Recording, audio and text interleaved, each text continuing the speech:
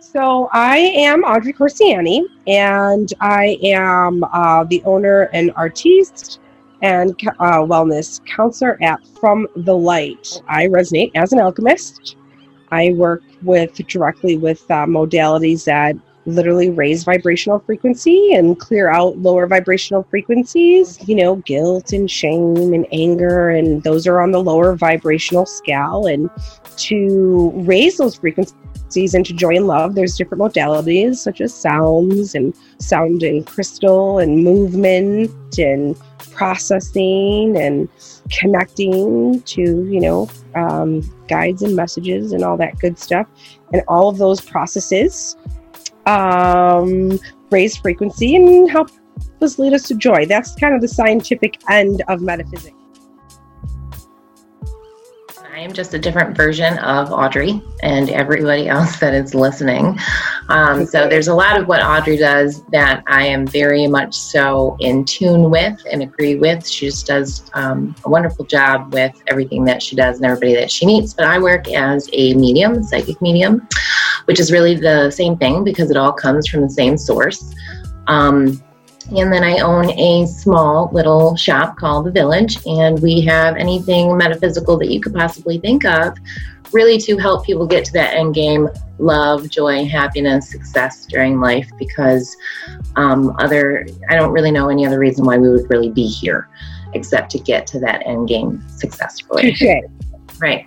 So we have known each other for how long? How long have we really, I don't think we've ever sat and said a date, right? Well, this lifetime, I would say it's been since like January. So I feel like it hasn't been as long as it feels because it was right prior to COVID. I would say since January, February. And actually, I found Jen through a reading. I was looking to reconnect with myself, and so I had a fantastic reading with Jen, and it was extremely helpful for my growth and development personally, and moving towards a lot of my goals. And she's been quite an inspiration as a small business owner in the world of metaphysics, because it is quite an interesting world that we are a part of, in which we choose to do business and is part of our soul contract and whatnot. Like, even after we did, because we did it over the phone, and it was just, you were so cute. Because one thing that I remember, because I don't generally remember like what comes through the messages, obviously we'll get into why they're not necessarily for us, but I remember her telling me, she's like, small disclaimer, I also communicate with spirit. I remember that. Do you? I think I said something cheesy though. It was like, I'm not a newbie, or I don't know, it's not my first rodeo. I don't know. I said something to allude to the fact that I'm kind of like, we're in the same realm of doing things, and I didn't want to Jen and I both have some mutual training in the past, and I didn't want her to think I was like coming in with ill intentions. So she finds out I kind of do the similar stuff. I didn't want to like not tell her. The way that we work and how that we work, even though it's very different, it is so similar, and we always preach the same thing at the end of the day. We might have different words or whatever, but it was really a blessing that you had even considered to reach out to me. And then we've just been friends ever since. So one thing real quick that I just noticed is we say words a lot, I think, that aren't in the normal vocabulary. So when you talk about like a soul contract, I do believe coming to this planet and being in existence and incarnating, being born into a body, can happen multiple times. I believe in the Hindus what they would call reincarnation. So, and I believe that we make this choice to, let's say, carnate on this planet in this space for lessons. So each time we come down, each lifetime is an opportunity for a new set of lessons and growth for, essentially evolution. And each time could be, let's say, a different contract. And then the other fascinating part is other souls, you can also have contracts with them, different things you learn from other people. I think certain things are definitely set in stone, but I kind of believe that everybody that we meet, even if it's the smallest of interactions, like we've designed for them to be in our path one way, shape, form, or another. I always try to tell people, like, I try to give them the image of sitting in a big conference room with like whoever their higher power is, and just determining, okay, well, I want to be born on such and such date, so I have these personalities, and I want to have this person kind of come in and be my abuser because this is where I need to learn, and then I'm going to be able to grow and evolve. But then we get here and we forget it, and we're like, what in the fuck? What is going on? And then we get lost in the illusion when we go through the incarnation. But we always have that blueprint, that contract. That's pretty much exactly. And then, you start getting into, we do forget about it, and that's kind of part of what we do as people in the realm of metaphysical. Is it's kind of like taking yourself out of the experience. Well, I guess it could be an experience, but taking it out of the experience and taking a look at it so that we're not so overrun with feeling. I mean, we're here to feel an experience. It's that moment from it being the obstacle in our life and how do we like cope or deal with the obstacle, to that like epiphany or understanding that the obstacle is the path. Every obstacle in our path is an opportunity to overcome an obstacle rather than an obstacle itself. But that's how we essentially grow. Just in regards to alchemy, I think people might better understand alchemy as comparing it to being empathic, because everybody's on that empathic thing. They're like, I'm an empath. It's horrible. I got 99 problems and they're everybody else's because I'm empathic. But the empathic is just a simpler word for using your clairsentience, and that's part of your sixth sense. But understanding the feelings that you're getting when you use that sixth sense, when you use that empathic ability, that's where the alchemy and everything kind of comes in, because that's when we have the opportunity to be able to transmute and transmit and receive and disperse and change the world. We kind of had this idea that there was only a few gifted ones, and some people were more gifted than other people. And that's very true. A lot of us can be born into with what we say gifts as our clairs and the empathic clairsentience. So that's the ability to feel, through our body system, other people's energy and emotions and all that. Once we understand, so we have our body's physical body, our arms, so we have our energetic body and how that functions. With our physical body, we have sight and sound and taste and touch. And with our energetic body, we have the clairs. As we kind of go through these lessons and become less, I guess, triggered by situations and can kind of roll the punches more, we would essentially raise our frequency and then potentially activate our clairs more and more. The other thing is I think that from previous generations, there was so much fear into the unknown and so much diversity that nobody really got into why we feel what we feel. Like, why did I walk into Walmart perfectly fine and came out a stark raving mad woman?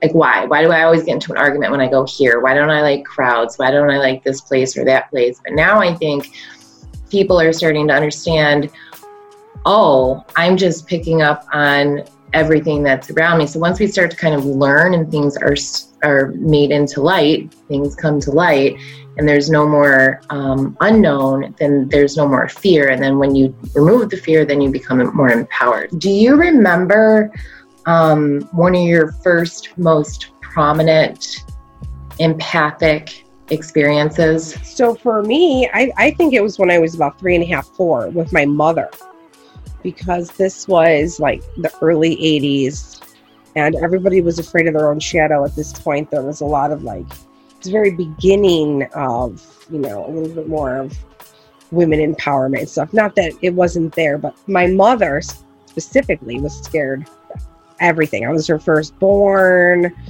She was nervous if she was going to do everything right, and it would give her anxiety. So I started having anxiety picked up from her as like a 3 or 4-year-old. After you picked up on that at 3 to 5 or whatever, how long did it take for you to not only recognize it, but then also to start working with it? So I didn't really recognize, like looking back and knowing like what you would maybe call like symptoms or situations in which now I would be aware of what was happening, but I was pretty much unaware and kind of thought there was like a problem until I was about 17. And at that point, I took my first Reiki class. I think that Mom started to plug in even earlier.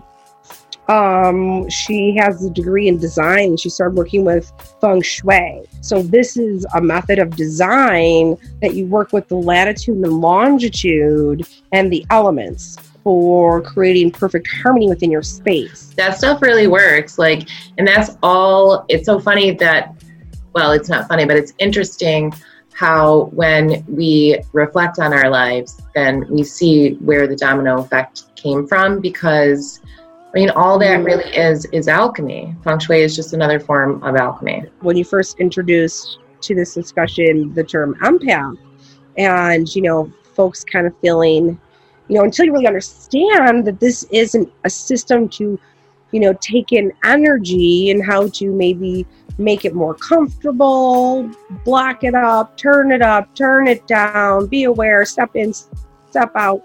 You know, you just kind of, it can be very abrasive and it can be very, I don't want to say crippling in the physical term, but emotionally, you know, we're all empathic at some level, you know, and it may not be for the kid who's not exactly plugged in and very comfortable in large settings and the energy doesn't bother them. They might not need it as much, but their friend right next to them might be in dire need. I think, and this might be going way off topic, but I really think that a lot of the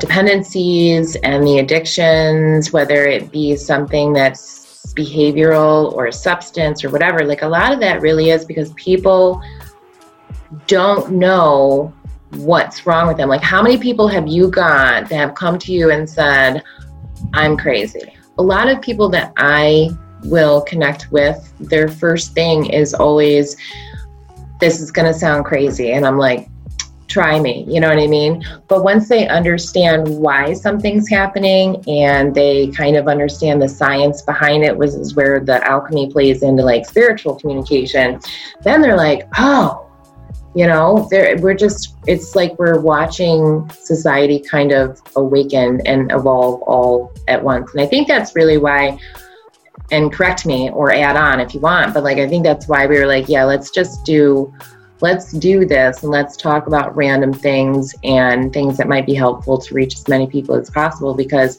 there's a lot of misinformation out there just as much in the spiritual community as in any other community out there. And I think it's kind of time we just dispel some of that shit. I think it's all based around fear and money. You know, I mean, I think it should be fully ultimately up. You know, there's a level of putting yourself out there and sharing what you have, but it should always be, you know, let me know if you're interested. You know, it shouldn't be like you have to, you know, and those are some like flags, you know, red flags when you hear, because there is the saturation within the community is getting, you know, more and more. You know, you shake a tree and 30 Reiki practitioners falls out. But yeah, the end and of life the day, coaches. Don't forget the life coaches. And the life coaches, it's giving your clients like, you know, enough guidance, you know, when necessary or when asked, but also letting them kind of steer their own ship. The goal is really to make people self-sufficient, teach them to feed themselves for life. And sometimes, yeah, it's a longer process for other people that need to be, I don't want to say coddled, but they need a little bit more extra attention or they need extra help doing that. Some people just get it and they fly, and that's wonderful. But I think that there are teachers out there, and this even happens like in every type of profession. You'll get somebody and they're like, no, you have to do it this way. But there are some people who I could even say it sounds very predatorial because, you know, we're like, you know, we're all empathic, but if you're looking for somebody to take advice or to further your spiritual development with, and you're hearing something like along the lines of, you have to do this is the only way to do this, you know, don't learn from other people. Those are things that are just fear-based. And it really should be a hodgepodge of whatever, you're guided to. Because and everything, like we already talked about, everything is a lesson. So even if you do stumble on a couple, maybe not so positive influences, it's like that could very well be a lesson that you had to remember. Maybe you were too eager to go for guidance outward and you should have gone in, or something of that nature. And it's like understanding when those things are happening. And use your physical eyeballs to recognize a path or a lesson that's being laid in front of you. And instead of seeing it as something that you're forced to do, see it as something that you're able to kind of create a certain canvas by. Like, you look at the universe as your canvas, and when you operate, like you were talking about vibrational frequencies earlier, and that's really where that simply gets put into raising your frequency. When you operate in a different mindset that's more positive, that's when we raise our frequency. That's alchemy. That's when we get to a point where we're able to start understanding the clairs and the empaths and all that wonderful stuff that I know we're going to talk about all the time.